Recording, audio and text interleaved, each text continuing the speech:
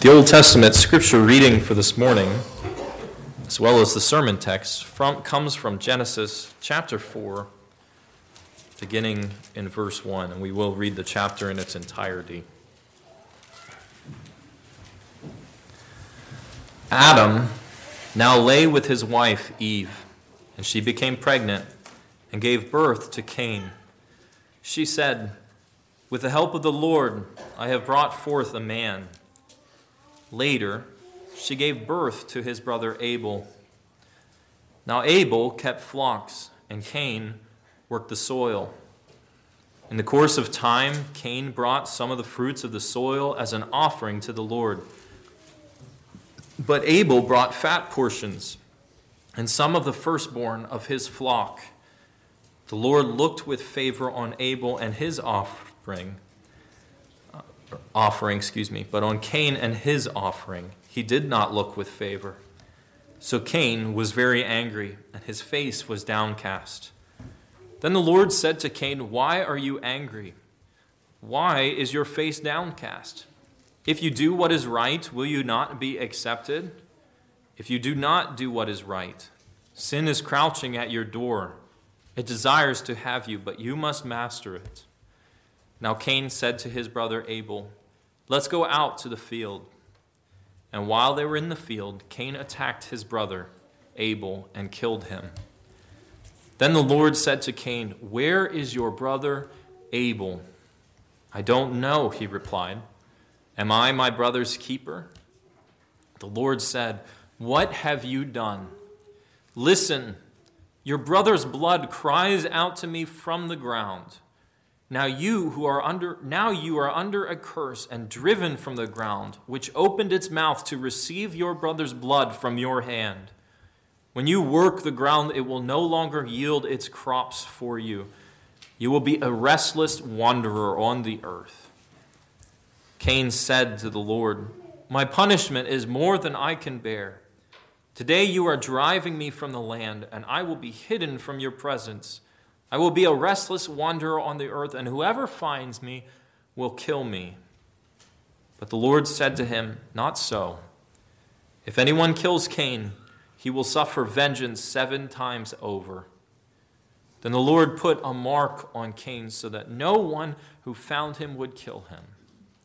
So Cain went out from the Lord's presence and lived in the land of Nod, east of Eden.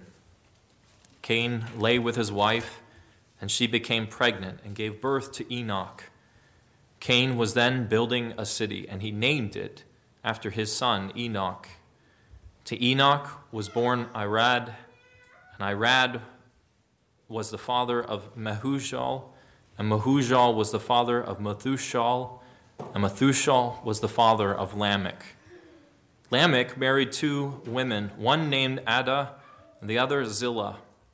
Adah gave birth to Jabal. He was the father of those who live in tents and raise livestock. His brother's name was Jubal. He was the father of all who play the harp and the flute. Zillah also had a son, Tubal-Cain, who forged all kinds of tools out of bronze and iron. Tubal-Cain's sister was Naamah. Lamech said to his wives, "Adah and Zillah, listen to me. Wives of Lamech, hear my words. I have killed a man for wounding me, a young man for injuring me. If Cain is avenged 7 times, then Lamech 77 times. Adam lay with his wife again, and she gave birth to a son and named him Seth, saying, "God has granted me another child in place of Abel, since Cain killed him." Seth also had a son, and he named him Enosh. At that time, men began to call on the name of the Lord. Thus ends the reading of God's holy word. Please pray with me.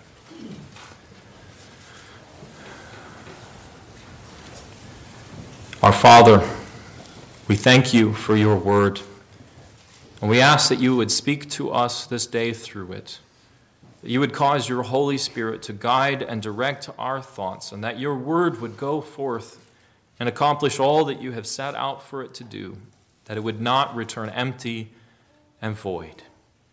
We pray, Lord, that you would use it in a mighty way. We pray for your speaker, that he would have clarity of thought and speech. And all this we pray. In Jesus' name, amen. In the life of the early church, one of the greatest theologians of the time began writing a book that would later become known as one of the great enduring classic works of the church. And this particular book that I'm talking about is a book that shows Augustine in his fullest, most mature Christian thought. And it is a book that truly has shaped the church and would continue to shape it for centuries. And this book is called The City of God. And the City of God centers on the development of two cities, really, the city of God and the city of man. And as the book unfolds, one of Augustine's main points is so basic that it's brilliant and is often overlooked. But it's brilliant because it informs the whole of Scripture as we understand it. Augustine says that ultimately in this world, there are two kinds of people. Those who belong to the celestial city of God, to the kingdom of God itself, and those who belong to the city of man, or to the kingdom of Satan itself.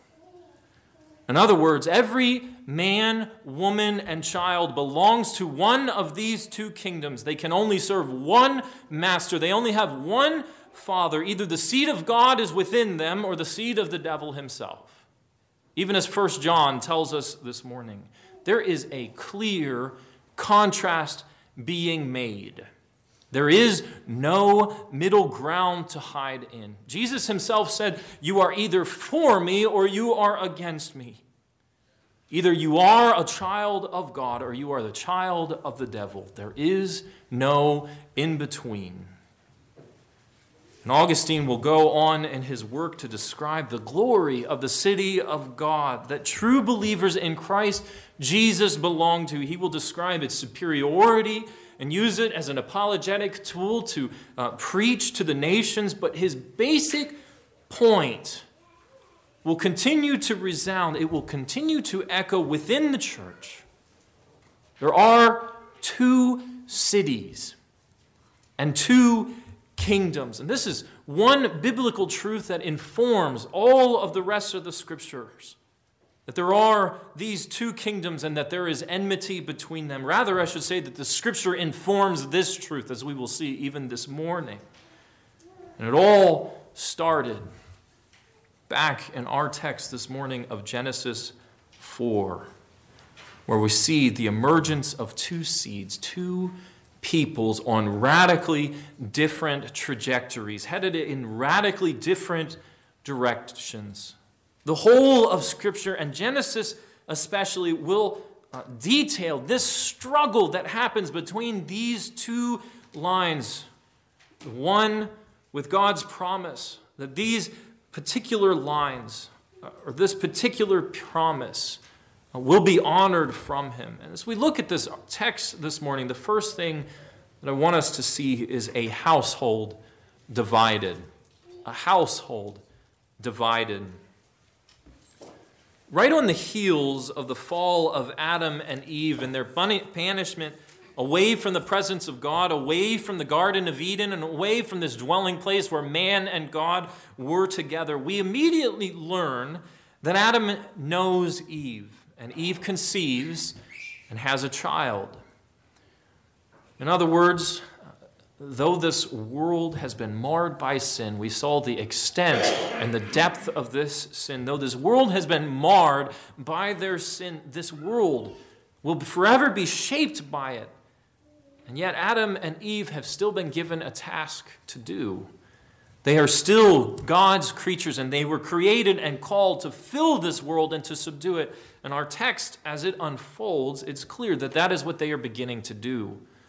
I mean, they are beginning to procreate and multiply upon the earth, and each of their children will begin to do their part as well to subdue the earth. And this mandate is still there for man to accomplish. But as the text unfolds and as it begins to open up for us, Eve makes this very interesting pronouncement about her firstborn son. And Scripture tells us that she named her son Cain, which means gotten or acquired. For I have acquired a man with the help of the Lord. Why is Eve saying this? I mean, it seems to be a strange speech that she is declaring. What is on Eve's mind as she makes this declaration? Really, it seems odd to include it here in the Scripture, but notice what Eve is thinking about here is the promise that God made to her. The promise that he made to her and her husband back in the garden before God sent them out of the garden away from his presence, that through the woman he would bring forth a seed who would crush the head of the serpent and end this pain and misery that they have brought upon themselves by their disobedience to God. Eve is thinking about that child promised who would come, who would set them free from the bonds of sin and misery. And so Eve makes an announcement that is grounded in hope. Here is one who will deliver us. Here is a son of Adam, a child that has been prophesied about. I have birthed a child who will deliver us from the serpent and crush his head, for he is the firstborn son of Adam. Surely, if anyone is here to fulfill this promise, it will be him. Unfortunately, it's this very pronouncement that Eve makes that makes the story of Cain and Abel so much more tragic. Eve, in her naivety, has not yet learned just how far and how deep and how wide the curse runs. The fullest extent of the curse has not yet been realized. Alice does not yet know how far the rabbit hole goes. And so she makes this pronouncement that will prove to be the foil of this text. It will be her undoing.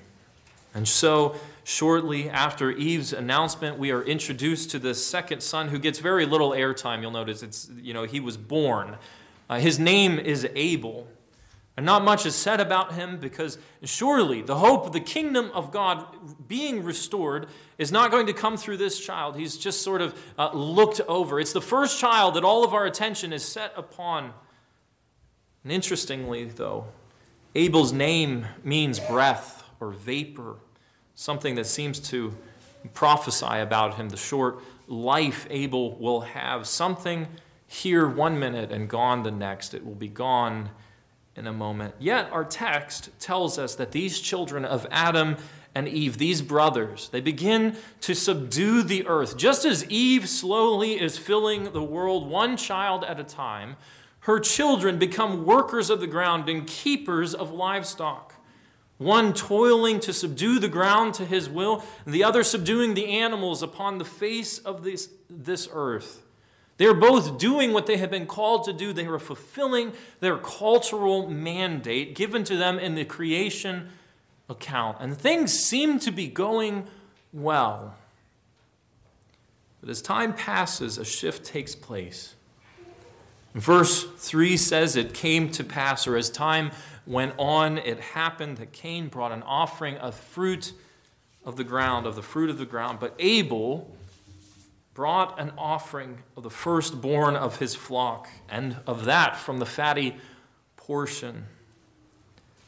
Each of these men are acting as a priest to God, very much following in line with their father Adam. They are being priests, offering sacrifices to God, seeking to worship him and to honor him. And yet, before you go any further, we already see a contrast is being made between these two men, where God accepts one and rejects the other. The house begins to divide here. God looks on Abel's sacrifice with pleasure and he accepts it, but not upon Cain. And the question is, why? Why accept the offering of one and not the other? Why accept Abel and not Cain? What is the difference arising between these two men who are both children of Adam, both brothers from the same womb, both coming as priests to worship God and offer sacrifices? They are similar people, and yet the text is making it clear that something divides them from one another. Even in verses 3 and 4, there is a slight shift in the wording in the Hebrew that hints that there is a difference between these two men, a difference in the way that they are bringing the sacrifices and the sacrifices themselves that they bring. In this text, as you study in chapter 4, the worshiper and the sacrifices themselves are inseparable. Cain brings some of his fruit, and in the Hebrew it says, but Abel brought the firstborn, the fatty portions. An emphasis is being made about Abel and his acceptable sacrifice. Cain brought a sacrifice, but Abel brought a pleasing sacrifice. But why? Again, what makes Abel acceptable and Cain not? What does the text emphasize as different about these two men and these two sacrifices? Clearly, there's a difference between the men themselves and the way they offer their sacrifices, just as their sacrifices themselves are clearly different. They reflect the other here. The sacrifice reflects the men reflect the sacrifice.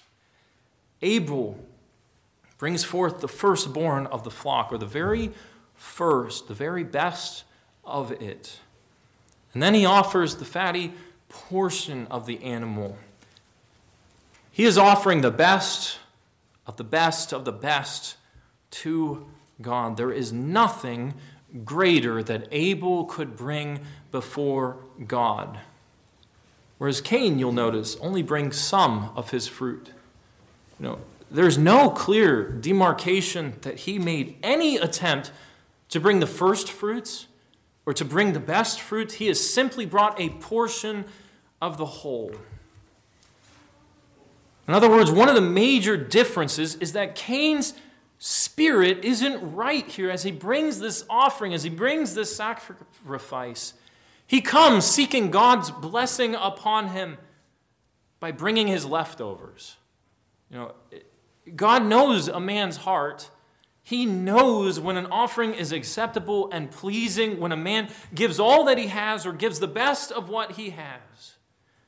And one commentator suggests that Cain merely looks religious in this place, but his heart is not in it. He is not dependent upon God for all things. He has no faith in this God to deliver. Cain looks religious, but God, who looks on the heart, he knows Cain is prideful, that he has raised himself up, that he has demonstrated this in his sacrifice. That he is not dependent on God alone, something that a sacrifice should clearly demonstrate. Because you bring the first, you bring the best, and it is you depend on him to bring in the rest. And so God cannot accept Cain. Whereas Abel comes in humble faith. I'm not making this up. Hebrews 11 tells us that in his faith, Abel offered to God a more acceptable sacrifice than Cain, through which he was commended as righteous. And God commended him by accepting his gifts. God saw that Abel came in faith and in repentance, you'll notice. But secondly, not only is the difference between these men and their spirits and how they come, but there is a difference between the sacrifices offered. The nature of the sacrifice itself is important here. And this is something that men like John Calvin and Matthew Henry have emphasized over and over again. It's not just that Cain's spirit is the heart of the problem here. It's the nature of what he offers. Notice, Abel's sacrifice was a blood sacrifice. Abel's sacrifice was one that implies that he knew he was a sinner in need of atonement. That is what a blood sacrifice always highlights the need of atonement, the need of reconciliation between these two parties. Abel, in other words, he knows that he is guilty. And he knows that he has need to have this sin removed from him, that he may be acceptable to God. He knows that he is a sinner conceived in the sin of conceived in sin as a child of Adam. And he is totally dependent on God for mercy in this life. And by faith, Abel rests in the promises of God, the promises given even earlier in Genesis chapter 3. And because he rests in these promises, he makes a pleasing sacrifice to God out of faith. God sees his heart is humbled and repentant and dependent on him, and so he accepts him. But Cain sees no need to humble himself and repent.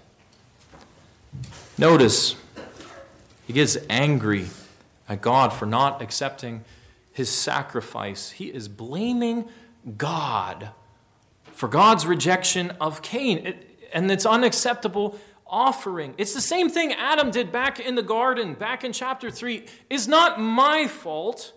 I didn't do what was right. It's the woman that you gave me.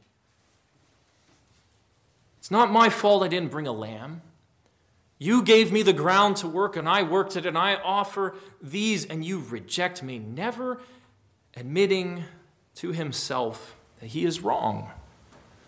Cain's pride drives a wedge between himself and God, so much so that Cain can't even see that he could still humble himself and go to his brother for a lamb to offer a proper sacrifice that would atone for sins or communicate the need for atonement of his sins so that he could approach God as a repentant sinner.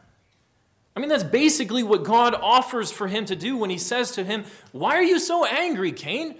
I mean, if you do what is right, if you humble yourself, if you bring a proper offering that shows you are dependent on me, if you humble yourself before me, I will accept you.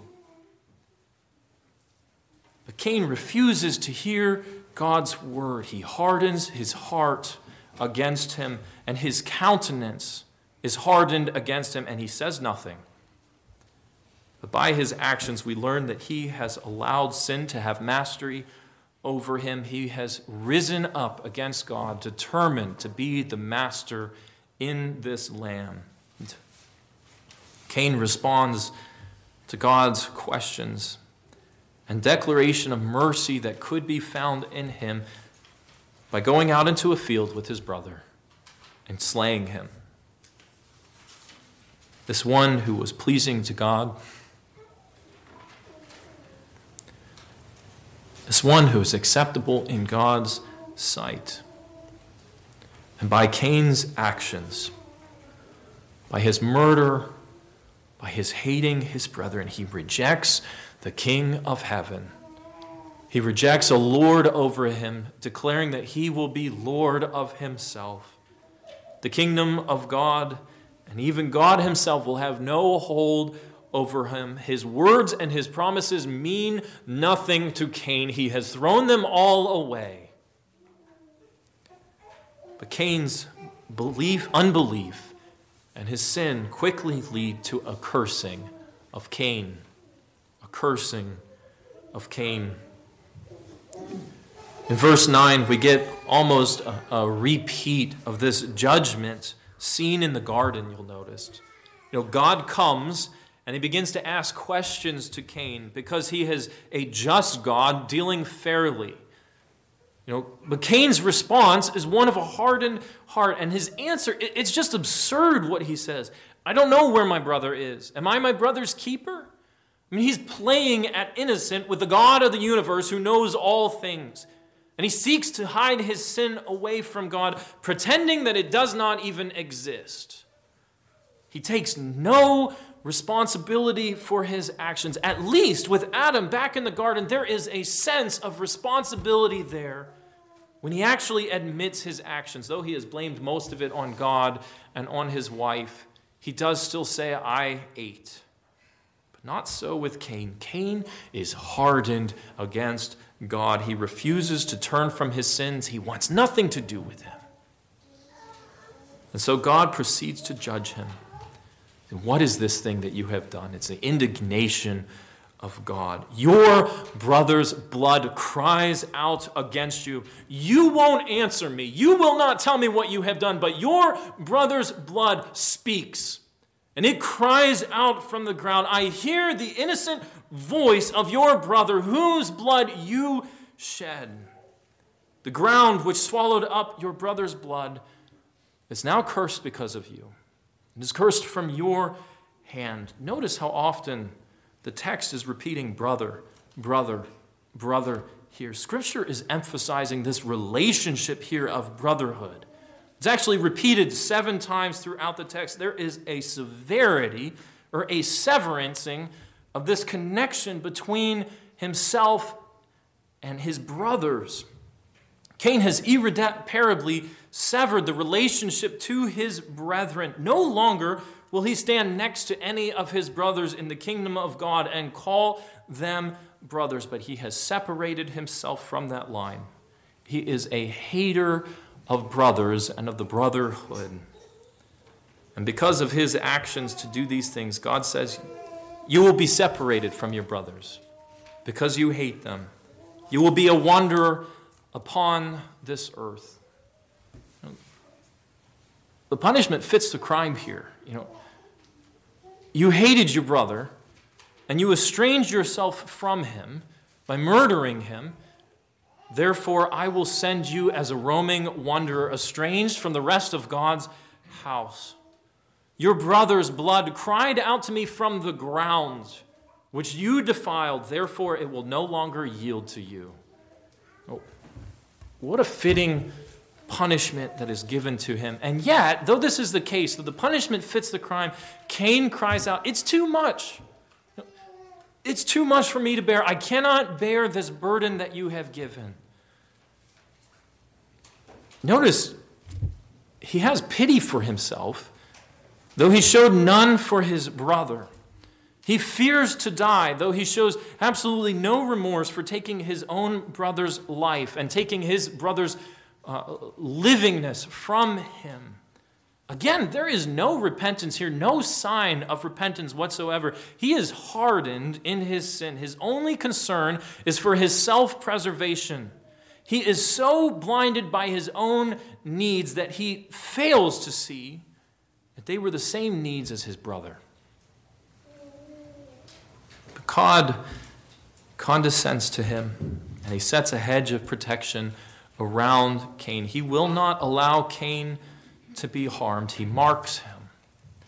He will not allow him to be judged by any save by God alone. And again, just as with Adam and Eve, God would have been within his full right to wipe Cain away from the face of the earth, and yet he is long suffering with Cain. He will not deliver ultimate justice immediately. Cain will be dealt with when his life ends. He will indeed pay for his crimes. His unbelief will cost him dearly in the end. And yet, for now, God places Cain under a certain kind of common grace. This isn't a saving grace that is given to him, but it is a grace of long suffering until the time when all the people of God are gathered in. Notice here, was this banishment of Cain to the land of Nod, to the land of the wanderer, which was what Nod means. Notice how all of the hopes that have been set up for us by Eve's announcement have just been crushed. I mean, this one is born as a firstborn son. This is the one that we expect and that we hope for good things to come from, the one we expect to be strongest and the greatest, able to crush the head of the serpent in his father's stead. And instead, he is subdued by the serpent. He is no better than his father before him. He is worse off, in fact. And in reality, he himself is the seed of the serpent. He is not a child of God, belonging to God's city, but to the kingdom of darkness.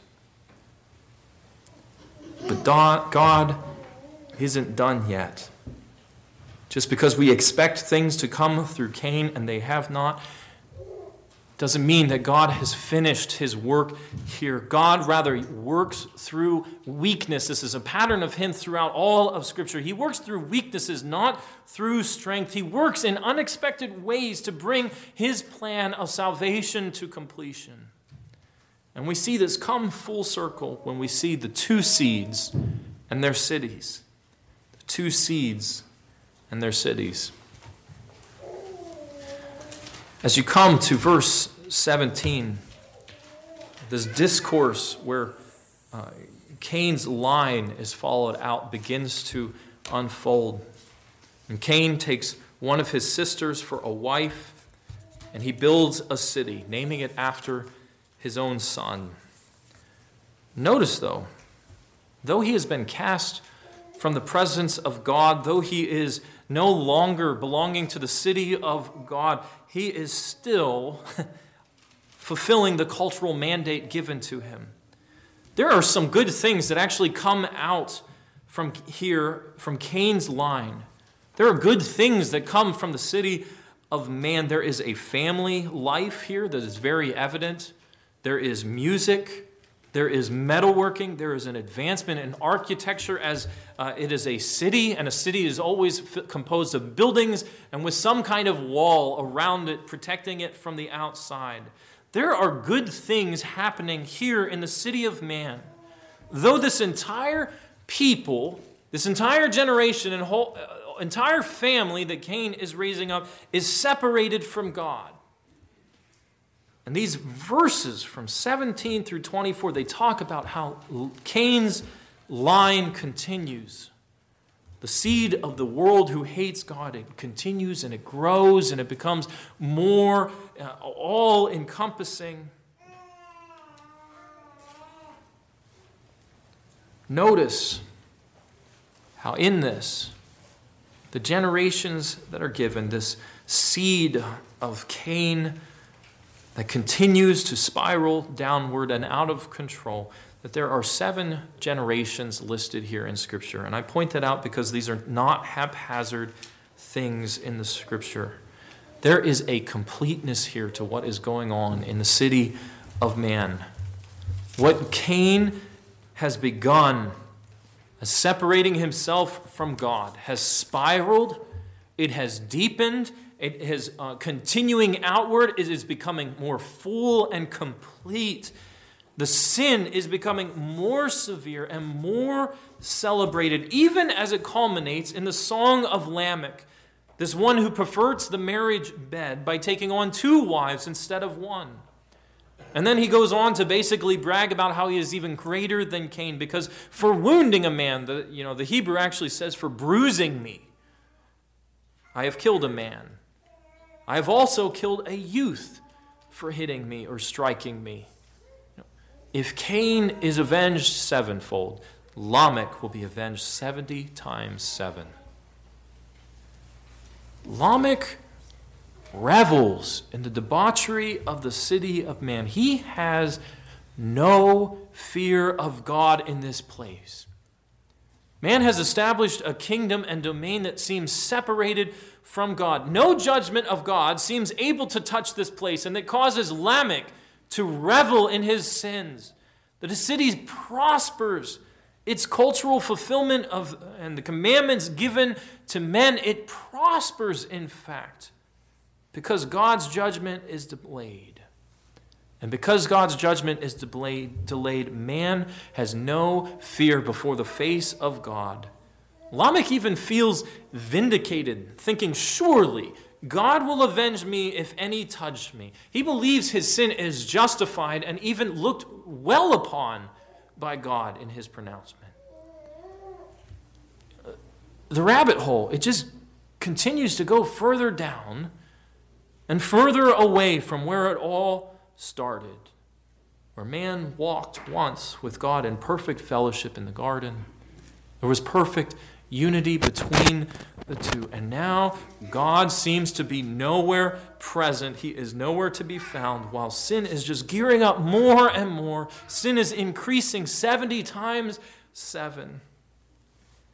And the question, what is to be done, comes up. Where is God in all of this? I mean, truly, what of his promise to deliver a people from their sin by a seed? Because as far as the eye can see, in the city of Cain, there is none who fear God or the consequences of their sin. There is none who love God and delight in his way. There is none who lives and who loves God. All seems lost. And yet it is not. Verse 25 tells us, Adam knew his wife Eve again, and she bore a son and called his name Seth. For God has appointed another seed. Eve's hope is still in the promise of one to come, even as she has lost one child to the devil and one child to his anger and wrath. She still believes in the promise of God that he will deliver them from this pain and misery. God promised that he would deliver a people through a child that would come from Adam's loins. And even though Cain will have nothing to do with the promises of God, God's plan cannot and will not be thwarted. Though the servant's offspring sought to snuff out the line from which a victor was promised to God, God appoints another offspring, one who would come in the fullness of time, a time many years from this particular history, one who would come after many other grievous sins are committed against the brothers. But in that day, when the God-man would come and walk this earth, he would come not to take his brothers' lives, not to hate his brethren and seek his own desires and his own agenda, but this one would come to lay down his life for his friends, to lay down his life for his brothers. I mean, he did exactly what Cain was supposed to do. He humbled himself. And instead of taking the life of his brother, he gives his own. I am the good shepherd of the sheep. I lay down my life for them. And he does so that his own children might live and truly live in fellowship together as God's children. He has inherited a sweet fellowship for us, brothers and sisters. A fellowship where we who are the children of God may all enter into the presence of our Heavenly Father by the blood of the Son, this one who comes and makes atonement for our sins. And we enter his presence through humbly believing in faith, even as Abel himself did.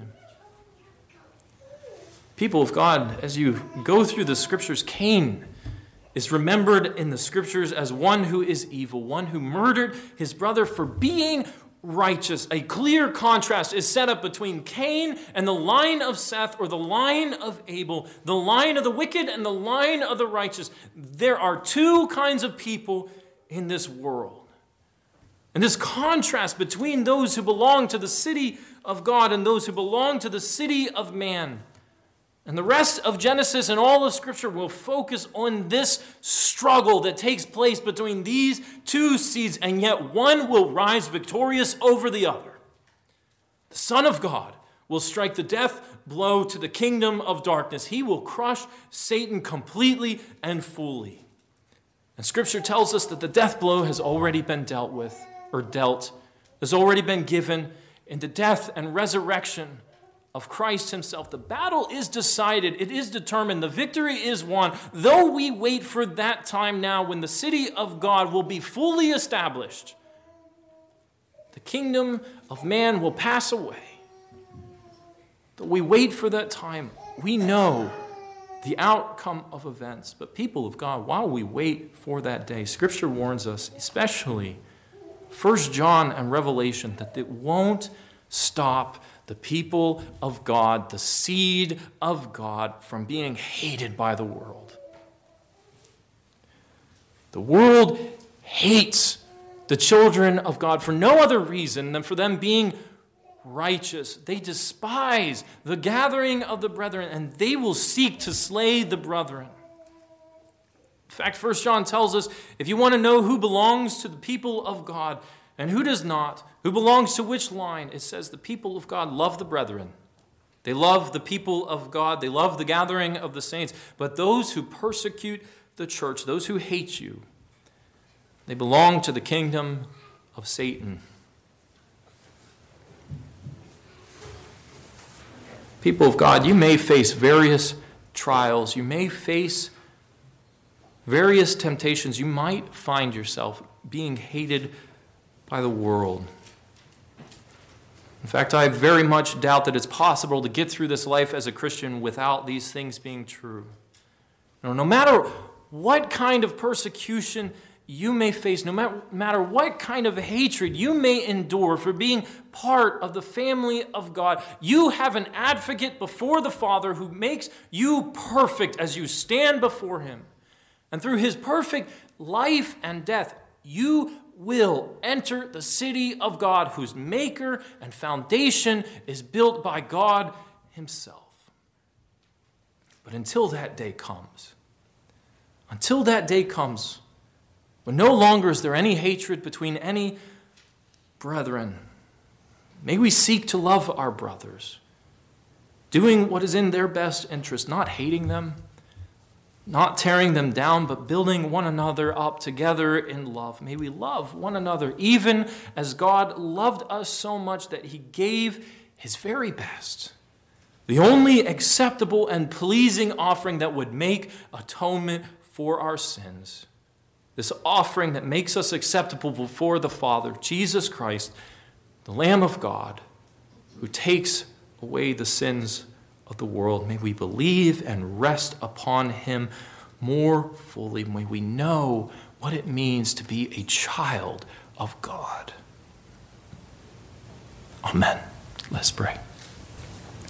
Our great God, who can understand the depths of the wisdom, of the riches, of the mercy of God?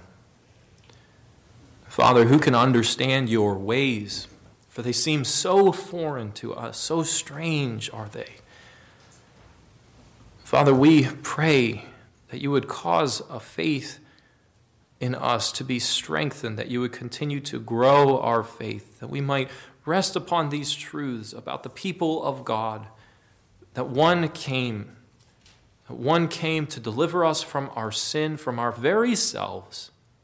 We pray, Lord, that you would humble us to continually depend upon him.